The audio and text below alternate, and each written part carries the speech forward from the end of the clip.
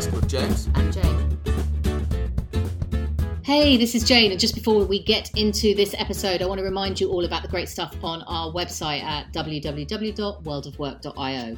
Over there, you can check out our online seminar program, the workshops we run, as well as our coaching and all the other podcasts we've recorded. So that's www.worldofwork.io. Now on to this episode. Hello, this is James. And this is Jane. And here we are again with another episode of the World of Work podcast. Exciting times. It is indeed. Right in the middle of our diversity and inclusion series, which I'm loving. Yeah, it's good, isn't it? It's series 6. It's pretty exciting. It might be my favourite series. It's fantastic, which is a bit isn't controversial. I love the sort of connections that we get between all the different bits of content we cover and the similar messages coming out from the different people we speak to. Yeah, I feel like you deserve a big round of applause for some of your, at the time, surprising choices of guests. Yeah. When I first looked at the list, and now I think, oh my life, they just all fit really well together. That's really interesting stuff, isn't it? So who are we speaking to today? So today we are talking to Julian Thompson, who is the managing director of Reconnected, and Reconnected specialise in working with care experienced people in the workplace, going into the workplace, and also with people of lived childhood trauma. And they do training for organisations to make them trauma aware and stuff like that. Yeah. And he's a really articulate, interesting guy with a lot to say about how we better bridge the gap between leaving the care system in the UK and moving into the workplace. Yeah, he's a really interesting and quite motivational guy. I think he's got a lot to bring to this space. So we're really pleased to get to speak to him. Yeah. All right. Let's do it. Okay, so here we are. We're getting into the content of this week's episode, and we're carrying on with our series on inclusion and diversity. And we're really lucky today to be chatting with Julian Thompson, who's the managing director of Reconnected. They're an organisation based out of Dundee in the UK, and they support children who've been through traumatic experiences and help change workplaces to better enable them to support and develop post-trauma young people. And today what we're going to be focusing on when we speak to Julian is a sort of a mixture of things. So we'll be looking at the experiences of children leaving the care system. We'll be talking a little bit about that post-traumatic experience set and how to help people develop through that. And to some extent, we'll be crossing over slightly into the world of social mobility a little bit. I guess before we get into it, though, Julian, would you like to introduce yourself to the listeners, please? Yes, absolutely. My name is Julian Thompson, and as you correctly said, I am the Managing Director of Reconnected. A lot of the time I get asked what qualifies me to have such a title. And for me, my response to that is always that I myself am care experienced. I was in and out of foster care, the foster system in Scotland for many years in my early childhood. I am both a care experienced person and a survivor of childhood trauma, which led to my adoption at the age of 7.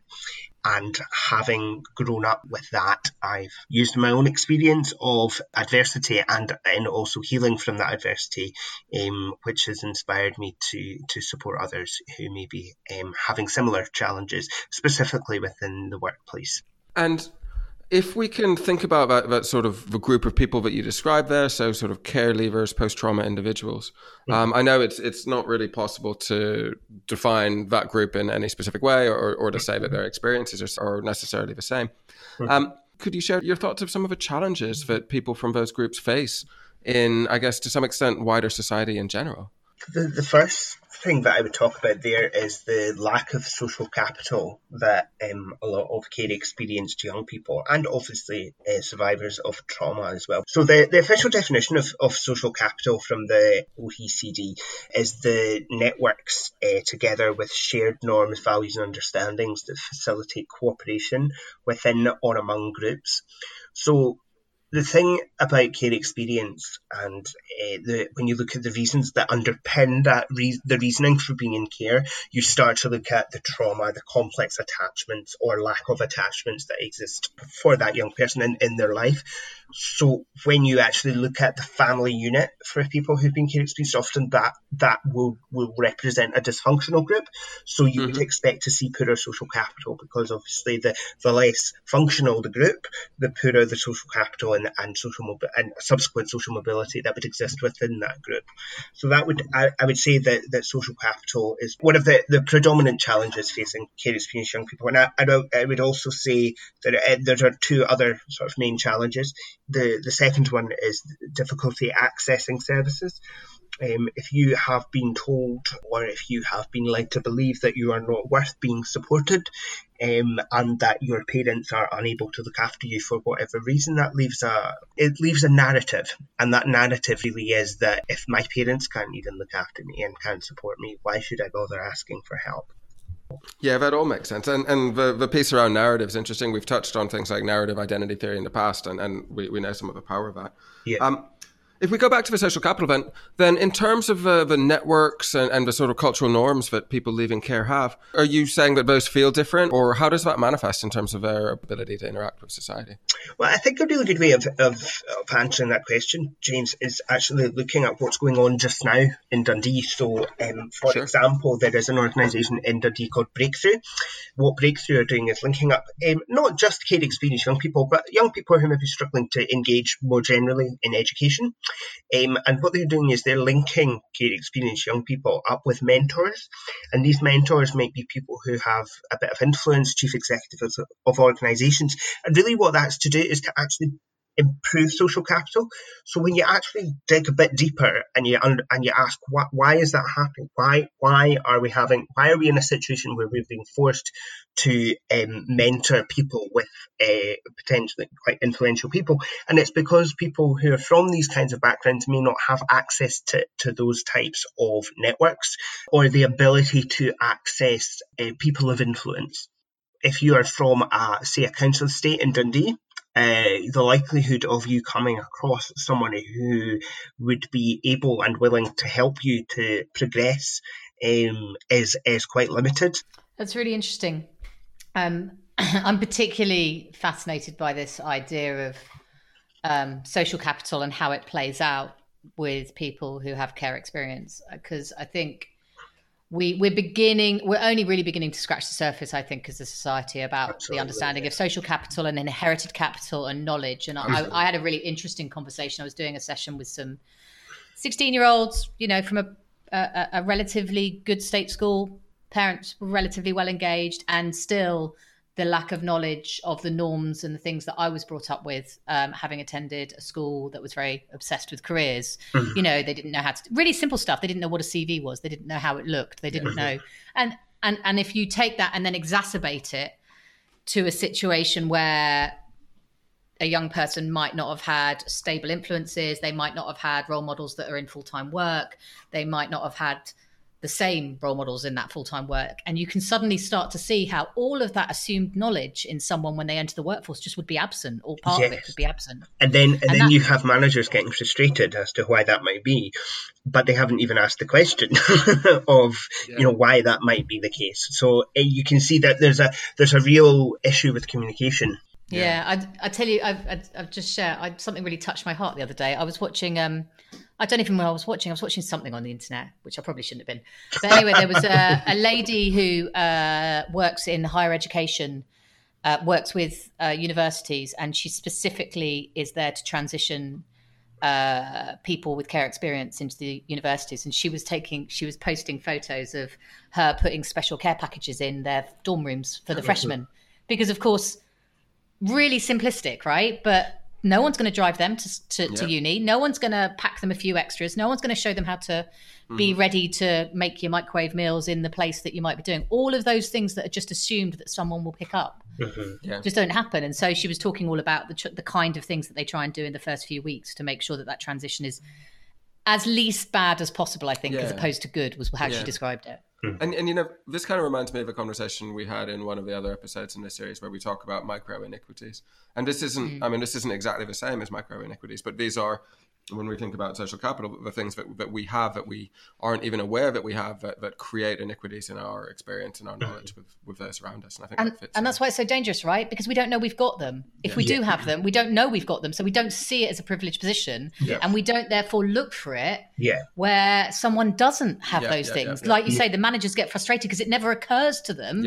They have something that someone else doesn't. Yes. And not only that, they don't see the lack of knowledge, because it's not necessarily knowledge within subject area, it's more life knowledge, how to behave appropriately or how to be in a particular situation.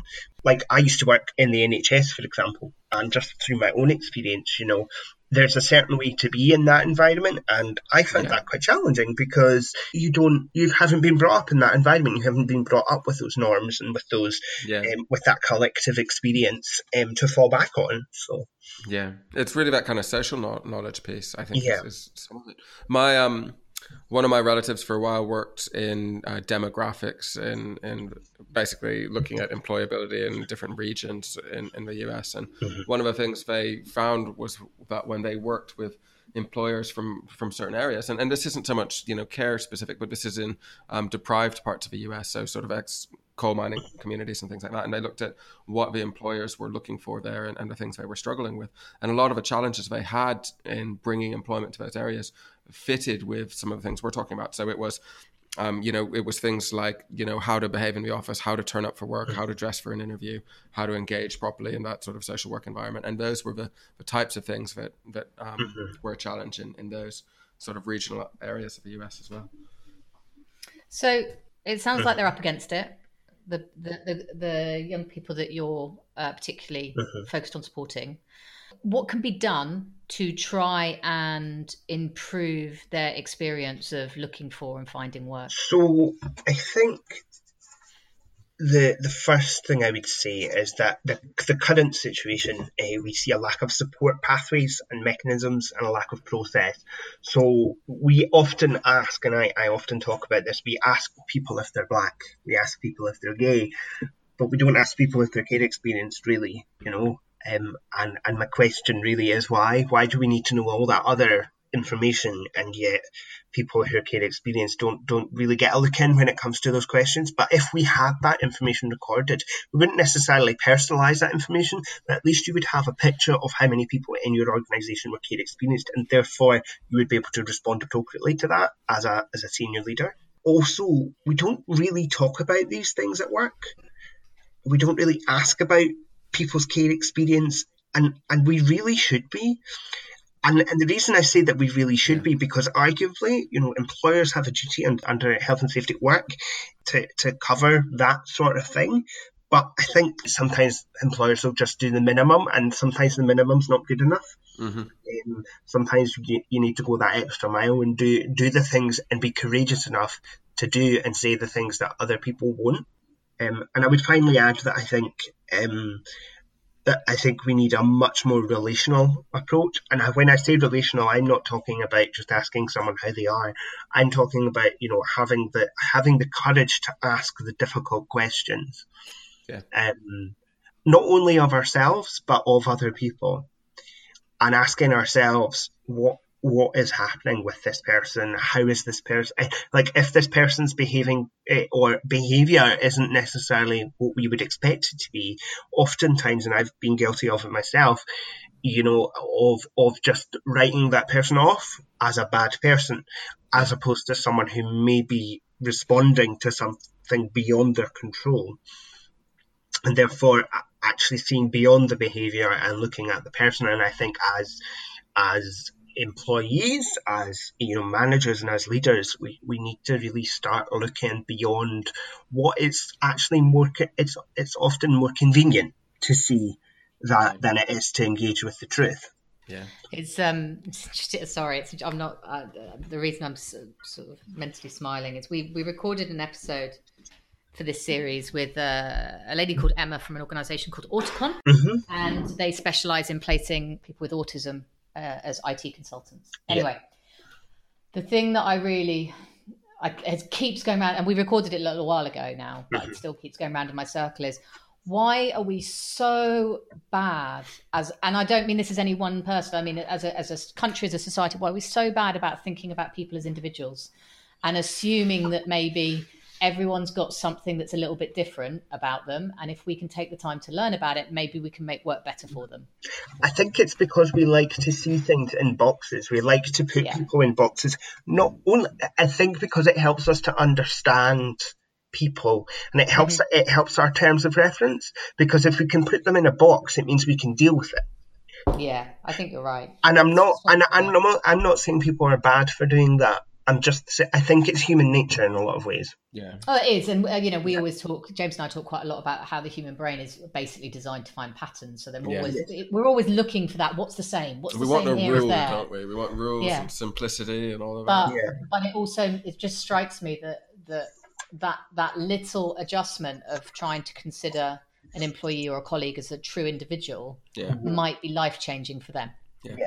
You said at the very, very beginning of that little discussion there that we don't often ask about care experience in the workplace. And in my personal experience, I think I've only ever met one person that I know of who had care experience that I've worked with. I worked with someone for 5 years before I knew.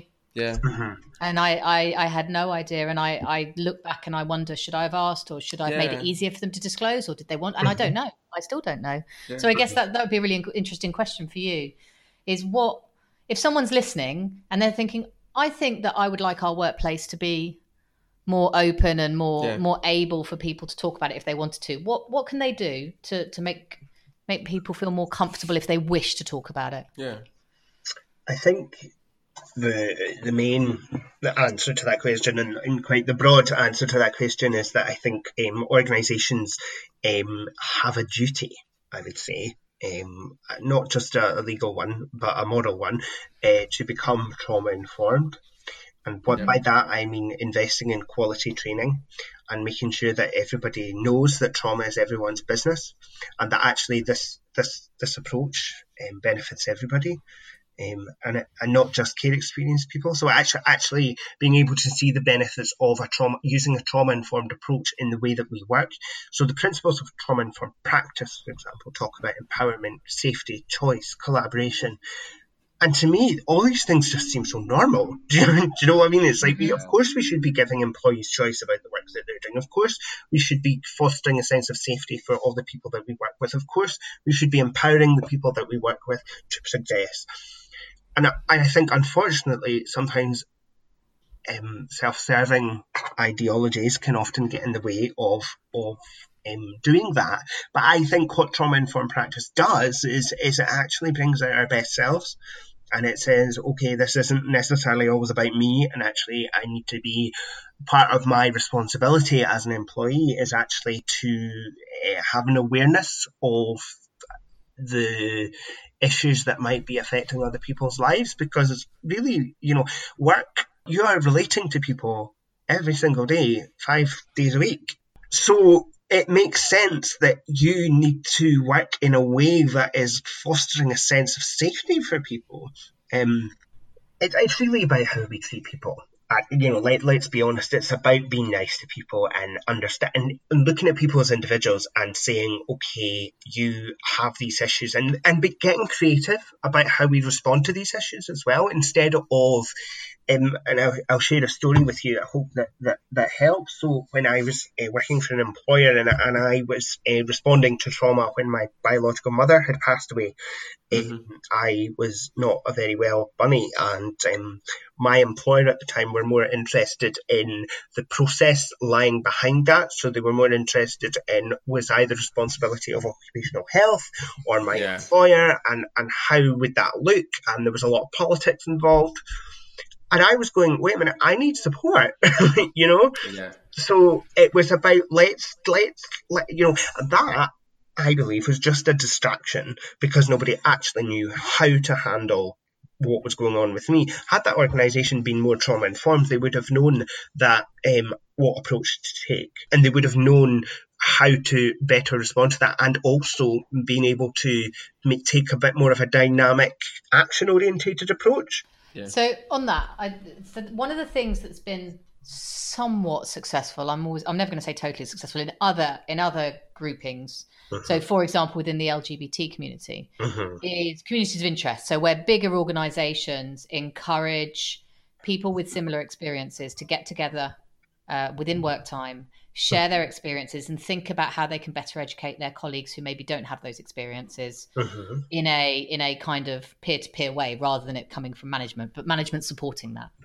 Is that something you've ever come across with care experience people? Is that something that happens, or would that not be useful, or is it just not something that you see organisations trying? And I think what you've touched on there is the co-production of knowledge, and how do we co-produce knowledge? And a lot of the time, what's actually happening is organisations are actually harvesting stories from people who've got care experience for specific purposes, which often feels quite exploitative. Okay. And doing it to tick a box as opposed to to a genuine interest in that person. So look here, we are inclusive, and this is an example of how we're inclusive. Look, see, we have these staff that are all diverse and different, yes, but not actually supporting them. Yes, so it looks good, but it's quite tokenistic. But I think your approach actually, just a slight shift, and actually a much more collective approach to doing that actually makes much more sense to me, actually, and actually getting organisations together to do that and creating a bit more buzz around that sounds good. Well, yeah, it's interesting actually you say. I hadn't even thought of that, but there's one particular group that in the sector I used to work in, it's full of small organisations, and so they didn't really, like, quite often they only had one LGBT person because there was only 8 staff. But what they did was they did it for the whole sector, and they literally put up they sent an email around to all the organisations that kind of, where it was non-profit, part of the non-profit sector, and they just emailed around and said, hey, do you want to meet for a cup of coffee and talk? And from that has spawned a lot of really quite almost campaign style work from that group, rather than from the managers and the HR. And they've been able to keep control of it a little bit, which I think is really important. I think, if you're going to share your personal life experiences that have been in somewhat way are private or challenging, or have, in the worst case scenarios like you talk about, how, are lived trauma, then you need to feel in control of that information. I think. And you need to be, you not only have the right to control that information, but you also have the right to decide who you share that information with, how you share that information, and when you share that information. And you need to feel safe in doing so. So would that be something you would like to see some of the bigger organisations take a lead on, and really giving autonomy to their employees where they've got care experience or lived trauma experience, to be able to come together and give them a little bit of space and a little bit of money to think about how they can best share their own personal experience with each other, with a view to hopefully encouraging others. So if a big organisation, for example, ring-fenced a budget that could, say, create a podcast series about sharing experiences in a safe, controlled manner, that's giving choice, collaboration, it's basically following the principles of trauma-informed practice. And it's about, but to do that, we need to be relinquishing power, and organisations don't like doing that. Okay, yeah, I think that sounds familiar. I think there'll be a lot of our listeners. I know that we have quite a lot of listeners from HR, from human resources, personnel, and I meet a number of them at conferences and stuff, and they're wrestling constantly with this dynamic of, they want to do the best by the people, they also need to serve the organisation, and how do they meet the balance in the middle such that everyone's happy and they're still getting to do the things they really care about, like better inclusive work. And I think it's tough, right? But you have to, like you say, there's a moral imperative. You have to keep searching into you for that moral imperative and keep pushing. And I think there are a couple of things that have come up in the last couple of minutes that I like, that again remind me of other things. You spoke fairly early on as in relation to kind of a legal duty versus the moral duties that people have, and that's a theme that's come up actually quite a lot in the conversations we've had in relation to inclusion and diversity at the minute. And it's pretty much everyone we've spoken to has used similar language to say that either there's an ethical reason for inclusion, or there's a moral reason, or there's a sort of social duty, and it's more than a business case that there actually are bigger reasons to do this, which I think is interesting. And another thing that's come up a few times that you touched on here is the kind of a relationship between process and people, and how sometimes process gets in the way of really doing what's best for people. And it's that, scalability of process. It's all about the duty to the organization, automation. It's really, sorry, I'm really interested in this whole idea of process getting in the way, because I think it can, but I also think the right process people can cling on to when they don't know what to do. So if you can give people really good training and give them a sort of mental or cognitive process to address a conversation, then they will, when they don't know what to do, they'll cling to that right process and they'll actually use it as a way to navigate through a situation. The problem, I think, comes that the process is a slapdash written in 20 minutes, quite often copied and pasted. A lot of processes. Sorry, I would like to finish, James. Oh, no. You can. Quite often that process is actually written to as a knee-jerk reaction to try and save money in some way. Or because something bad's happened, right? Yeah. So something's happened and they do want to fix it, but they've just gone, panic. Let's just do something. And actually, it's not considered, there's not been any full consideration as to the impact of what that might be. Yeah, and my view, or where I was going to go as well, is that a lot of the problems we have with processes is that they become inflexible and mandatory. And obsolete really fast, because we're learning in this sort of stuff, particularly in this whole inclusion, diversity, equality field. Yeah. We're learning so much so fast that, I mean, I can think of a policy I wrote 2 years ago that I dearly hope has been ripped up because it's no longer the right way to do things. But I think, Lord knows if anyone's ripped it up. And I think, when you were speaking about your experience when your your birth mother passed away and your experiences at work, and I can imagine the people in the organization trying to follow processes and not having flexibility to bring their own initiative and control the situation. You can just see it, right? You can see the person sitting there just flicking through the handbook. I have to do this thing, and I don't have leeway. And actually, their approach to that was to performance manage me rather than to actually people manage me. Yeah, I have to say, I have seen that before. Yeah, I've experienced that as well. Where someone's been experiencing challenges and their approach has been to performance. Not actually, I've been very fortunate, not in any of the organisations I've worked in, but where I saw it, I just remember. Do you know what was astonishing about that? It was affecting two people in theory, the person performance managing and the person experiencing, but it didn't. It affected the whole organisation because everyone knew. Everyone was watching this organisation in this heartless manner they're going, what are you doing? This is one of us. Yeah. And suddenly you instead of behaving like some kind of parental or adult supportive force, you're behaving like a punisher. It was bizarre. Yeah. And it really damaged morale in 3 or 4 teams. But also what it says is that it also sends a clear message of it is not right for you to not be okay. So really that whole the recent hashtag and catchphrase it's not catchphrase of it's okay not to be okay. Yeah. I don't think I'd realised how pervasive we didn't believe that as a society until someone said it out loud, and I went, oh. Is it? and it, even in myself, and I was sitting there going, is it? Is it okay? It's not really, is it? No. And you have that whole realization that that's literally how our society is constructed. Yeah. As long as I'm all right, you're all right. As long as you're all right, I'm all right. Because again, it's convenient. Yeah. It is. And it's inconvenient when you have to, when you're being stretched and someone can't just do their job. Yeah. But that's not, like you said, it's a moral imperative. It's something bigger at play. Mm-hmm. Okay, so we've talked a little bit there about some of the broader challenges. If we think through maybe the cycle that employees go through, or care experience people go through in work, is there anything from the sort of employment cycle that's relevant in this space for organizations? So is there anything you can do about your attraction campaign, your recruitment campaign to make it more attractive to care experienced people? Is there anything about your onboarding or interview process that makes it better? Is there anything like that organizations can do to be more welcoming at an early stage to care Absolutely. And this is something I've been having many conversations around quite recently about. A lot of organizations are taking a much more targeted approach to recruiting care experienced young people specifically at the moment. So the civil service, for example, being an example of an organisation that is taking the initiative to employ specific roles for care experienced people However, it's almost as if people have copied and pasted the job description and then put care experience role at the top.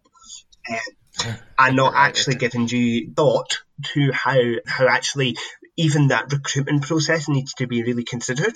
One of my main hobbies and favourite hobbies to do at the moment is to actually look at these job descriptions, look at these roles, and identify areas where they are saying we will support you.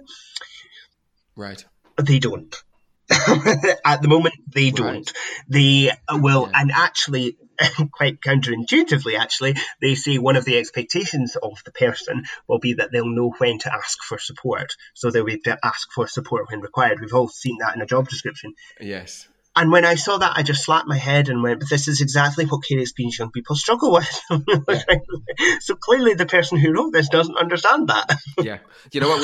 We had a conversation just a couple of days ago about sort of marginalized religious and ethnic groups in society and their inability to ask for help as well, because this just happens everywhere. It's not, this is a psychological aspect of humanity, isn't it? Yes. And having actually challenged that with certain leaders in the sector, it's become quite clear that, again, this is just another tick box exercise. But actually, when you look at the reality of what is going to go on here, you are going to be asking people who are traumatized to be going back into a situation where they are at risk of being re-traumatized because the right support mechanisms haven't been put in place. So do you think organizations can do better in that space? What could people do to create a better sort of recruitment journey and onboarding journey? What do you think an approach could be? So I think that the person who's doing the interview needs to be trained to do that interview appropriately, and leveling the playing field for care experienced people. So basically saying that actually, so for example, similar to what we do with people with disabilities, we say if you have a disability, you're guaranteed an interview. So it's about making the HR processes much more pointing more in the direction of favouring care experience to young people, as opposed to calling them out as care experienced people. It's about a nod in the right direction to say, yes, we hear you, we understand, and we are going to support you. It doesn't need to be a big song and dance, but saying we will give you specific support in relation to your care experience and the challenges you might face at work, and also what that support might be. So that might be specific counselling with regards to being care experienced, or the offer there, because it's about the gesture rather than the outcome sometimes. Yeah. Again, we've had some interesting conversations in the space. Well, speaking to people in the neurodiversity space, a lot of their recruitment practices now seem to not include interviews at all. So there's been a real shift away from that interview process, which again, I think depends on social capital and social norms and ability to operate in fairly artificially constructed environments, which is interesting. And more broadly, when we look at recruitment, a lot of the things that people do around the interview process or the assessment process seem to be habituated, but don't have particularly good indications or outcomes. So a lot of the practices that people use in interviewing aren't good indicators of future success, as it is. So I think there's probably some stuff in there as well. The interview process can often be seen as you are coming to us and we're going to give you a job. There's a power dynamic there. Yeah. And actually, what that does is it disempowers the person who's being interviewed, because it says to them, okay, someone else has the right to choose my future. Someone else has the right to make decisions about me rather than with me. And it also says that that person is not committed to them, because I think people who've been care experienced or people who've experienced trauma, they haven't had much commitment by people. Yeah, and I think the whole world could benefit from job interviews moving away from that power dynamic and more towards. And I know it's hard. I get it.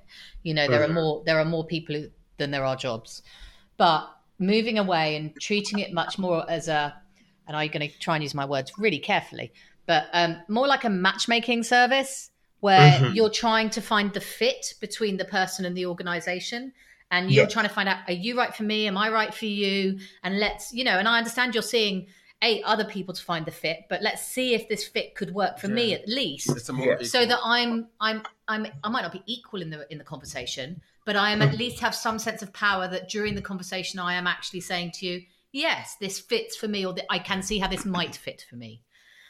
Whereas it never feels like that. I think, everything from the way we structure interviews that says, you get to ask questions at the end after I'm done with them. You know, I've done my questions. Do you have any for me? Yeah. And it's that power dynamic is just that is not an honest conversation between two agents. No. However, what I will say is that I've been in interviews that have felt more conversational, and I think that's quite a good first step. Yeah. All right. Okay. Cool. So I guess we've talked a little bit there about the getting into work process and that recruitment piece. What about some of the challenges care experienced or trauma experienced individuals face when they're in work? And what can organizations do to be aware of the challenges they faced and maybe change to be more inclusive and supportive of them in those environments? So I think the first thing to understand is that if you've experienced any adversity in childhood, the one thing we have to understand about work is that it requires showing up every day and it requires a commitment. Yep. And to me, that just says, well, actually, who showed up for us? Who showed up for us and who committed themselves to us when we were growing up? And actually, we become what we learn. So care experienced people specifically struggle to stay in work because the inconsistency in their lives has they have learned that people just come and go. So really, I think organisations need to, again, it comes back to that word commitment. It's about really offering the person something transformational, to say, this is what we can offer you just now, and this is where, and working with the person to outline a bit of a roadmap about their career, and having those difficult conversations that job might not last forever, and honouring that and saying, well, actually, if this leads you on to better things, that's okay. Because I think organisations want yes people, and they want people that they can grow and nurture, and that's fine, but it doesn't consider the fact that other people have choice about what they want to do, and other opportunities might come along, and really having a conversation to say that that's okay, and supporting that journey. And I know that sounds quite controversial, but again, there's more people than there are jobs, so that job, will easily be filled again. So it's about supporting that person as a person rather than as just an employee. Yeah. And just question for me. So we talked a little bit in a couple of episodes in this series about role models. Yeah. Yes. And because you're coming at it from a slightly different place because you have lived experience in the area that you work in. Do you find, is that like pressure? Is that pressure for you as a successful working person also with lived care experience? That you what do you want to be a role model? Do you think that's healthy, or do you find that is that a pressure in some ways? I think there's a pressure to some extent for me to be doing this to help other people. And I suppose the one thing that I had, and I suppose it's actually quite topical and relevant for me just now, is this idea that somehow it's not okay to just do something for me, if that makes sense. So there's a careful balance to be had between, oftentimes organisations want to use people's stories again, to tick their boxes, but actually asking the question, is this in the interest of that person, and will that help that person to reach their goals? Yeah. And their aspirations for what they want in their life? Because it's almost like you need to be seen to be selfless in some way. And I think there is a place for that, absolutely. But not all of the time, and that it can be draining to try and be living your life thinking that you need to spend your life helping other people. But I suppose that's all you've ever known in some way, because I guess that's why I'm asking that particular bit about it's all you've known, in the sense that we had a conversation elsewhere in the series about someone saying that they were going to stay away from their particular, when we were talking about faith-based, and they were going to stay away from that, and then ultimately they felt, this is ridiculous, I've got the skills, I've got the ability, and I've got the voice, I can do this, and I've got the lived experience. But I also wonder how fair that is from us as a society to look to you as someone with lived experience and say, well, come on now, you're doing a great job, you should be able to speak about it, and how hard it must be for you to pull away from that and go, no, this is for me, and the best thing I can do is make the right choices for me, like I want other people to. Well, I think I love talking about this stuff, and I love educating, even when I was on holiday, I was educating people on attachment. And so there was a couple that I got speaking to, and they were having a problem with their grandson, but the grandson's mother was an alcoholic and quite an inconsistent factor in his life.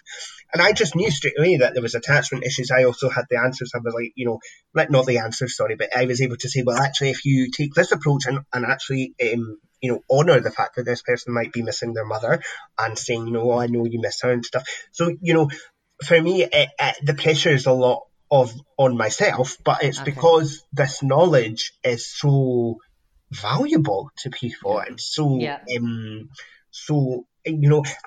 I've known this stuff. I would say that care experienced people and people have known this stuff for a very long time. I would say for about maybe 5, 6, 7 years at least, I've had an awareness of some of these issues.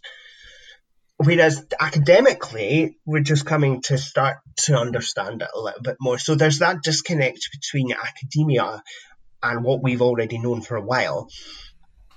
So the pressure is almost twofold, because actually I almost feel like I'm correcting people sometimes as well, because actually that's maybe not right, what they're saying, or so and sometimes there is a pressure to actually not say anything, because sometimes people have their own agendas, of course, and that can be quite a challenge, because you see something happening and you're like, oh no, and but it's happening for a particular reason. I'll give you an example.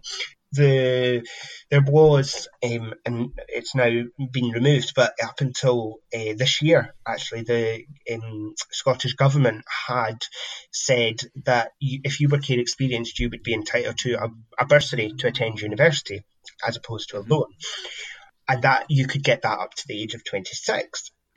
Which made no sense to me whatsoever, because I was like, what's the magic number, 26?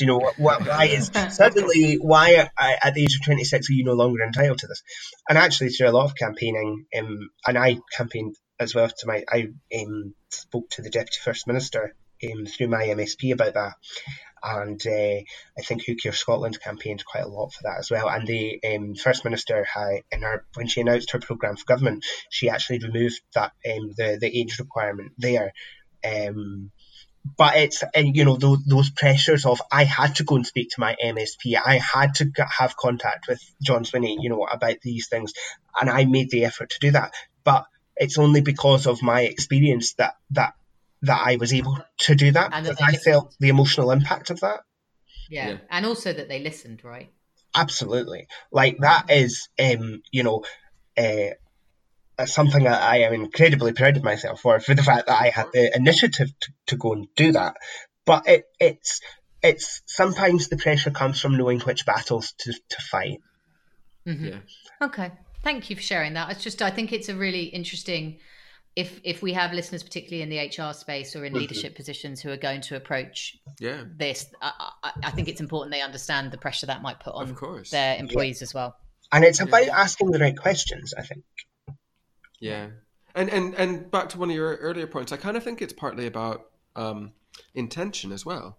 If you do it to tick a box or to look and, to appear in a certain way, that leads to a set of outcomes. But if your intention is to help individuals and to help a community and to make things better, then I think that can lead to different outcomes as well. So. It's a very Buddhist outlook, James, there. It's probably a bit of a theme, really. I think you're right. And I think, you're spot on. I think that our intentions breed, the outcomes. And it's about being reflective. I'll give you an example of where this hasn't gone so well. I was at a conference recently, and I was sitting at a table with social workers. Yeah. And there was a discussion ongoing about reflective practice and about how would we know that we need to change. And these social workers in particular said that, well, how would we know that we need to change unless we speak to our manager and have supervision? And I was absolutely astounded, because I thought to myself, well, if I've made a mistake or if I've got something wrong, I hope that I have the personal capacity to reflect on that and be able to say, I maybe, messed up. I could do better next time. And these are people who have the privilege, and I don't use that word lightly, privilege of being responsible for our children and young people. Yeah. who failed to understand that they had a duty and an obligation to reflect on their own practice and to improve it. Yeah.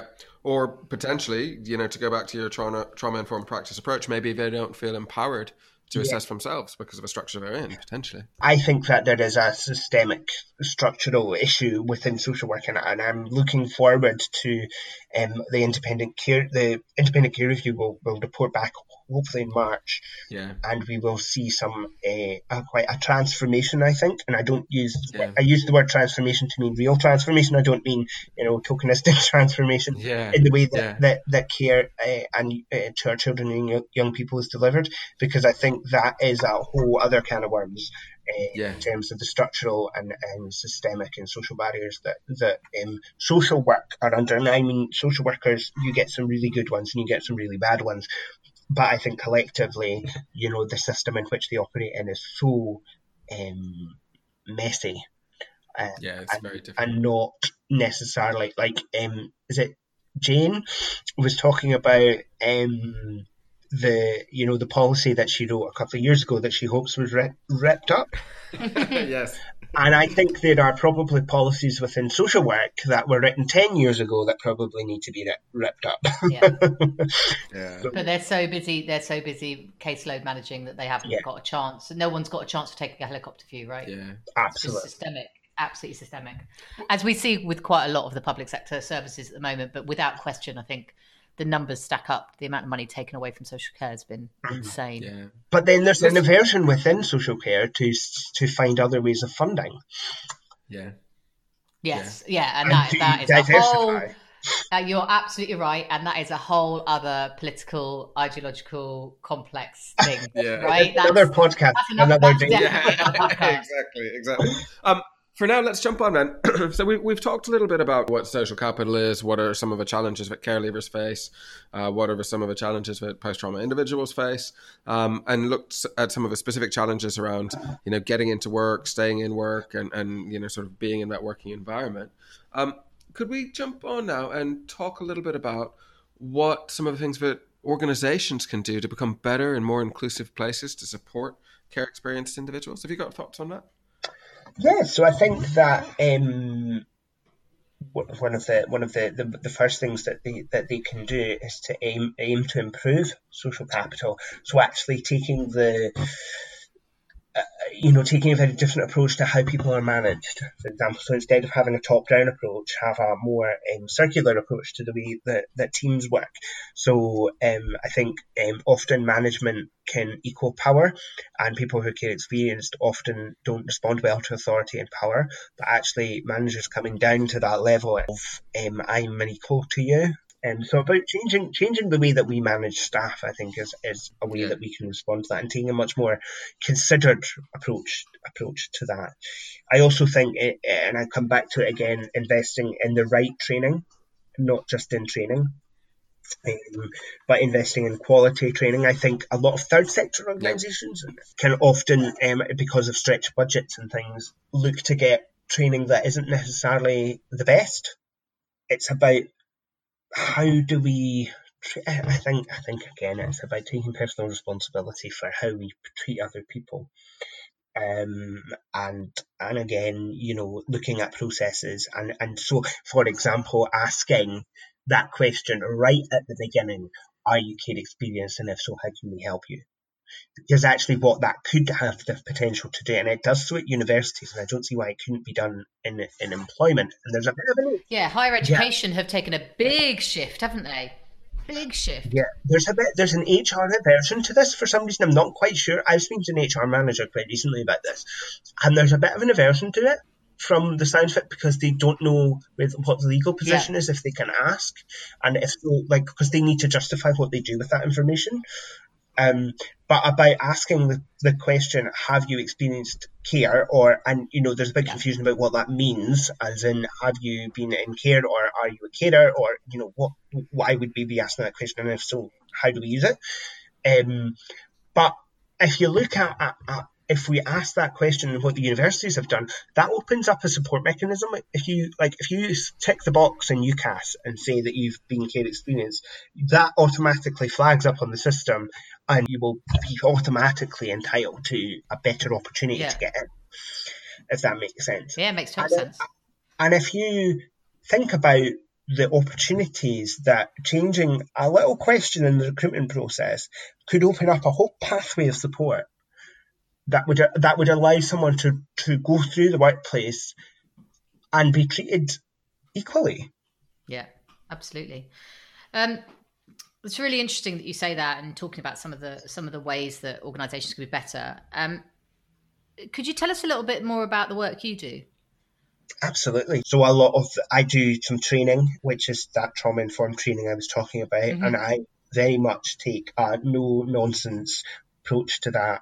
And right from the get-go, we talk about childhood sexual abuse. That's really, it's quite a sad story that I use. But before I do all that, I actually build trauma-informed principles into what I do. So we'll do a grounding exercise, make sure people feel safe, grounded, and then talk about that. So I actually, through my training, it's actually a trauma-informed approach to training, as well as delivering a trauma-informed approach in the training, if that makes sense. Teaching people how to do that, but also actually showing them. So not only do we walk the walk, we talk the talk. Not only do we talk the talk, we walk the walk as well. And what kind of organisations and people do you do it with? What is it? Is it like managers, or is it HR staff, or is it everybody? So we worked with Dundee and Angus Chamber of Commerce recently. We worked with both their senior leader, their chief exec, and also their staff. So for me, I take a two-stage approach, because I think that the approach you take with staff has to be different from the approach you take with senior leaders, because actually the reasons that senior leaders will want you to come into the organisation might be slightly different to so their expectations will be different from the expectations of their staff, and it's about carefully managing those. So, for example, when I spoke to the chief exec in Dundee and Angus Chamber of Commerce, her requirements were able to be considered when I delivered that training, and actually the information that was captured during that training, it was also a bit of an employee engagement session. So it was really taking that bit about feeling empowered and safe. So it gave an opportunity for people within the work to say what they wanted from work as well. So really building trauma-informed approach into employee engagement. Really, it's kind of a bit messy, because I think I'm trying to build a very new model of a way of doing things. I'm trying to figure out what works and what doesn't work.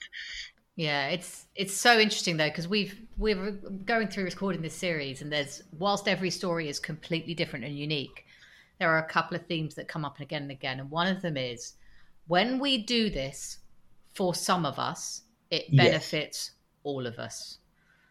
And this just seems to come up time and again when we find ways to make our work environment better for those of us that might have slightly different needs or might benefit from something different. Everybody benefits from that adaptation, that flexibility, that ability to think about people as individuals. It's amazing how many workplaces don't have flexible working policies. Or they do, but they're not very flexible, which is my favourite. Yes. I like it when they've got a flexible working policy, and the flexible working policy is you can ask for flexible working. Yes. And we can say that. That's my favourite.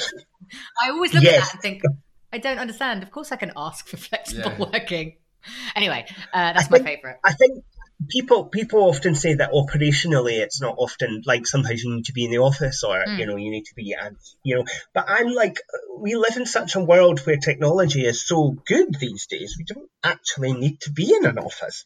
Even if you are the admin assistant, you can still do that from home. Yeah, it's certainly, and whilst we do have listeners in sort of retail and manufacturing, so for them it is a bit different. But you are right. There is a reticence, and it's, I suspect, a little bit, having been there myself and been reticent myself 10 years ago. I think there is a perceived loss of control. What of course you realise is that as you start to build trust, you get more control, because you've got equal control with the person. Anyway, that's again another podcast. Okay, well that's brilliant. Thank you. I guess the one thing that we try and ask people as we come to the end of a conversation is, if you could challenge or ask or suggest to our listeners one thing they could do after listening to this podcast that would help them either improve their understanding or influence their organisation, what would you ask them to do? Remain curious. Ooh, I like that. and don't stop asking the difficult questions. Oh yeah, I'm all for difficult questions. I like that one. Okay, excellent. Sometimes we don't want to ask particular questions because we worry about what other people will think. But in my experience, if you ask questions and you ask the right questions, people are quite happy to help you. Yeah. Yeah. I think one of my favourites is always when something niggles me at a time in a conversation, but I'm rushed. And then I'm sitting at home when I'm less rushed 3 hours later. And I think I should have asked. Yeah. And then I've learnt now to go and ask. Like it's okay if it's a day later or 2 days later, as long as you go and have that conversation, right? But it's what the worst bit is when you say I should have asked, and then you don't, and then surprise, surprise, you should have asked because 3 months down the road you find out it would have really helped you. Yeah. But then there's also the flip side of that. Sometimes it's better not to. It's about choosing your battles wisely. This is true. This is our eternal fight as a human being, isn't it? Right. Well, we have spent a lovely 55 minutes or so chatting to you. Thank you for sharing your time, your story, the work you do, and your knowledge. And I'm going to hand over to James to wrap up. Yeah. I guess I just had one question before we finish up, which is how can listeners find out more about your organization and what you guys do? So they can fire me an email at inquiries@re-connected.co.uk. You can visit our website, which is www.re-connected.co.uk. And there's more. The website is not is nowhere near in its finished format. So there's new things that will be uploaded to that over time. So remain curious. That's what I'll say. Remain curious. And are you on social media at all? And I am on social media. So excellent. Reconnected 16 on Twitter, I believe. So. Well, we will when we release the episode, we'll make sure that we tweet you guys so that people can check out how to get in touch if they want to. Yeah, perfect. Great stuff. All right. Well, thanks so much for your time, Julian. No worries at all. Thank you, James. Okay, so here you are back with us. I think we just had a really great conversation with Julian there. I think he brings a huge amount to this topic and conversation, and a lot of really interesting insight as well. Yeah, definitely. I thought a really interesting place to start with social capital, and I think something that we all need to sort of reflect on a little bit more, whether you call it social capital or anything else. The reflection of what have you inherited effectively without really realising it, what knowledge have you gained around how the society works and how you need to function to be accepted within it. Without... Yeah, do you know the rules? Yeah. Do you know how to play the game? Do you know how to play the game? Yeah, are you playing the same game as everyone else? I'm not even sure I know how to play the game. I don't even know. Which suggests that you've got a lot less chance if you haven't been brought up in a household where they're playing, if they're playing a different game, or if they're actively participant in the workforce, which is tough. Yeah, pretty powerful. Any real takeaways for you from that one? I think, aside from the fact I love is be curious. Yeah, that's great, that's isn't it? Like my favourite thing. I think probably for me... I was saying that I worked with someone at one point who I hadn't known. Like I worked with them for 5 years before I found out that they had the experience of the care system in the UK. And I guess for me, that's just, I need to remember that feeling of going, how did I not know? And we were, we got on, right? It wasn't like I worked with them from a distance. So I would say that's just something to take away and reflect on. You don't always know what's going on. Oh, good. Well, I had I got a lot out of that conversation. I guess one of the things that I liked the most was around the description of trauma-informed practice that Julian brought. And, speaking about trauma-informed practice as bringing together empowerment, safety, choice, and collaboration were the things he called out. I thought that was a great little collection of things to think about. And like so many of the things that we touch on in this series, the things that help trauma-experienced individuals have a better existence help everybody have a better existence. And I just think that, there's so much common sense in this. I guess a lot of the challenges that exist with the approaches discussed here and in other episodes recently we've touched on in IND are the need for individual attention and focus, and I guess that's to some extent costly. Yeah, absolutely. And that everything's costly, and every time that someone is different from what you've decided is going to be your core employee or customer or whatever. You're easy to manage. It's harder. Yeah. And it's more work, and it's more effort, it's more money. Yeah. But we need to find the time to do this because we want, people to have a positive experience at the workplace, and they will be better employees, and the organisation will be a happier place. Yeah, absolutely. All right, well, let us get out of here and say that we'll check back in another week's time. Bye. Hi. Thanks for listening to this episode of the World of Work podcast. To learn more about what we do, please check out our website, www.worldofwork.io, where you can read some great articles, learn more about the seminars and courses that we deliver, or even support us if you wish through our Patreon page. That's www.worldofwork.io. Thank you.